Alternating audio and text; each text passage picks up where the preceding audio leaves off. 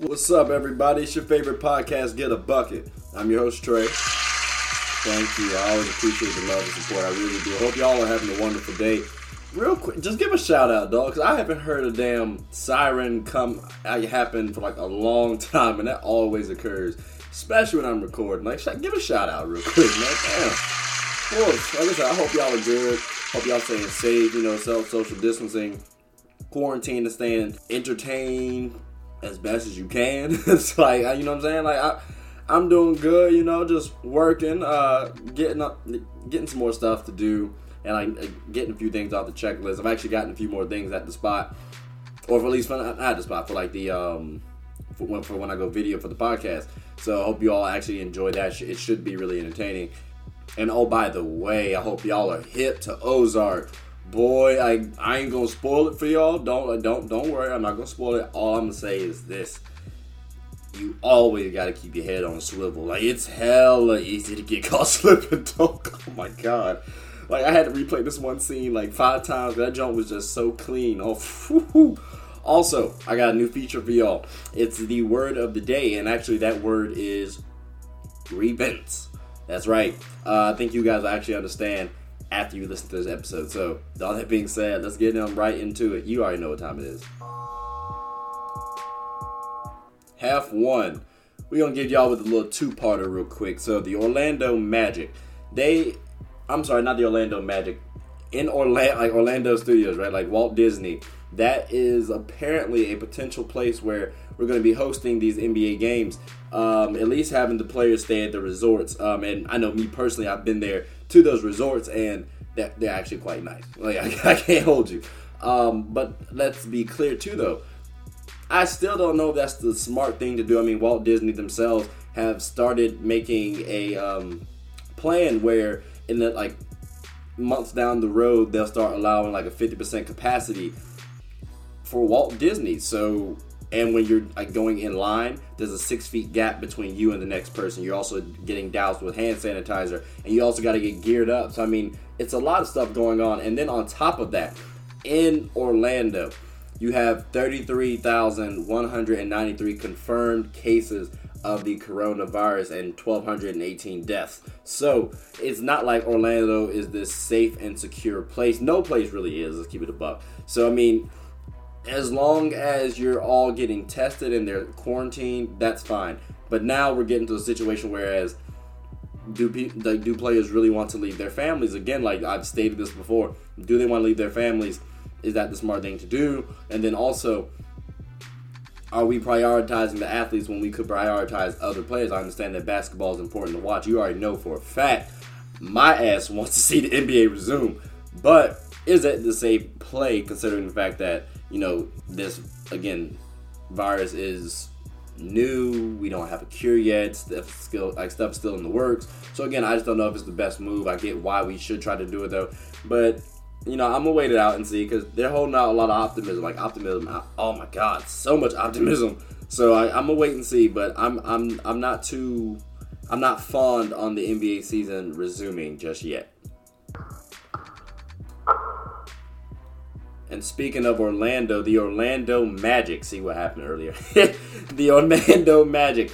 Aaron Gordon sat out there and gave D-Wade a nice little diss track called 9 out of 10. Y'all should peep it. I went on YouTube and looked at it my damn self. It wasn't that bad. Just highlighting the fact that, D-Wade did him a disservice by giving him a 9 out of 10 when he really should have received 10 out of 10. And again, Derrick Jones won the award. Derrick Jones is on the Heat. D-Wade is a legendary Heat player. A little bit of cheating might have gone on. Just a little bit. At minimum, Aaron Gordon should have been a co-winner in the dunk contest.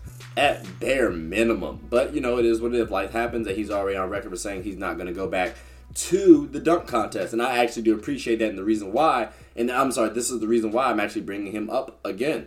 I like Aaron Gordon's mindset. He doesn't want to go back. He wants to work on his game and improve because, he's been to dunk contest, but he's only been to a couple NBA playoff appearances, and it was a gentleman's sweep, meaning he won one game out of the series. So I really do appreciate the fact that he wants to actually improve his game and take his team to the next level because they can't do anything without him.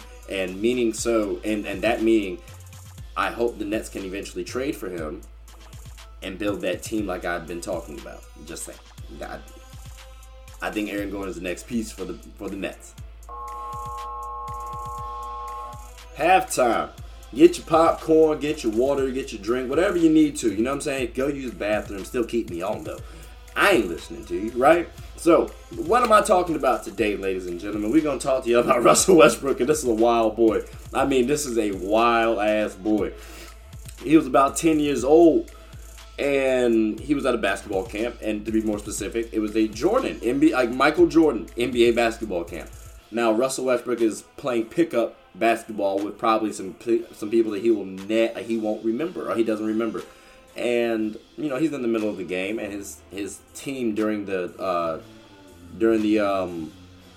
tournament actually is about to go and get their basketball signed and meet Michael Jordan and this, that, and third and take a picture with him. And this fool sits up here and says, "Nah, he's good." Like, what? You didn't want to get an autograph from Jordan? I know you can get one now, but you know, like, I want to be like all the commercials.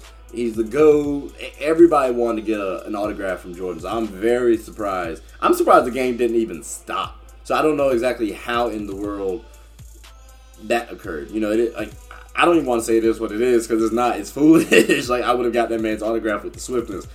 Like I said, Russell Westbrook, he's a wild boy. Half two. I know y'all been peeping the commentary, the banter of Isaiah Thomas and Jordan. You know, we might have a little beef going on yet again. They might be a little petty here and there or a lot. I get you. I think Isaiah Thomas is getting the short end of the stick unnecessarily on this. Just a little bit. Like, I understand he's been petty. They both have been petty. But look, he already got slack for the Pistons walking off the court when Jordan and the Bulls beat them.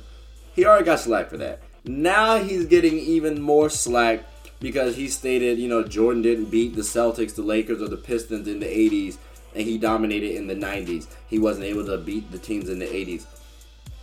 You have some truth to that.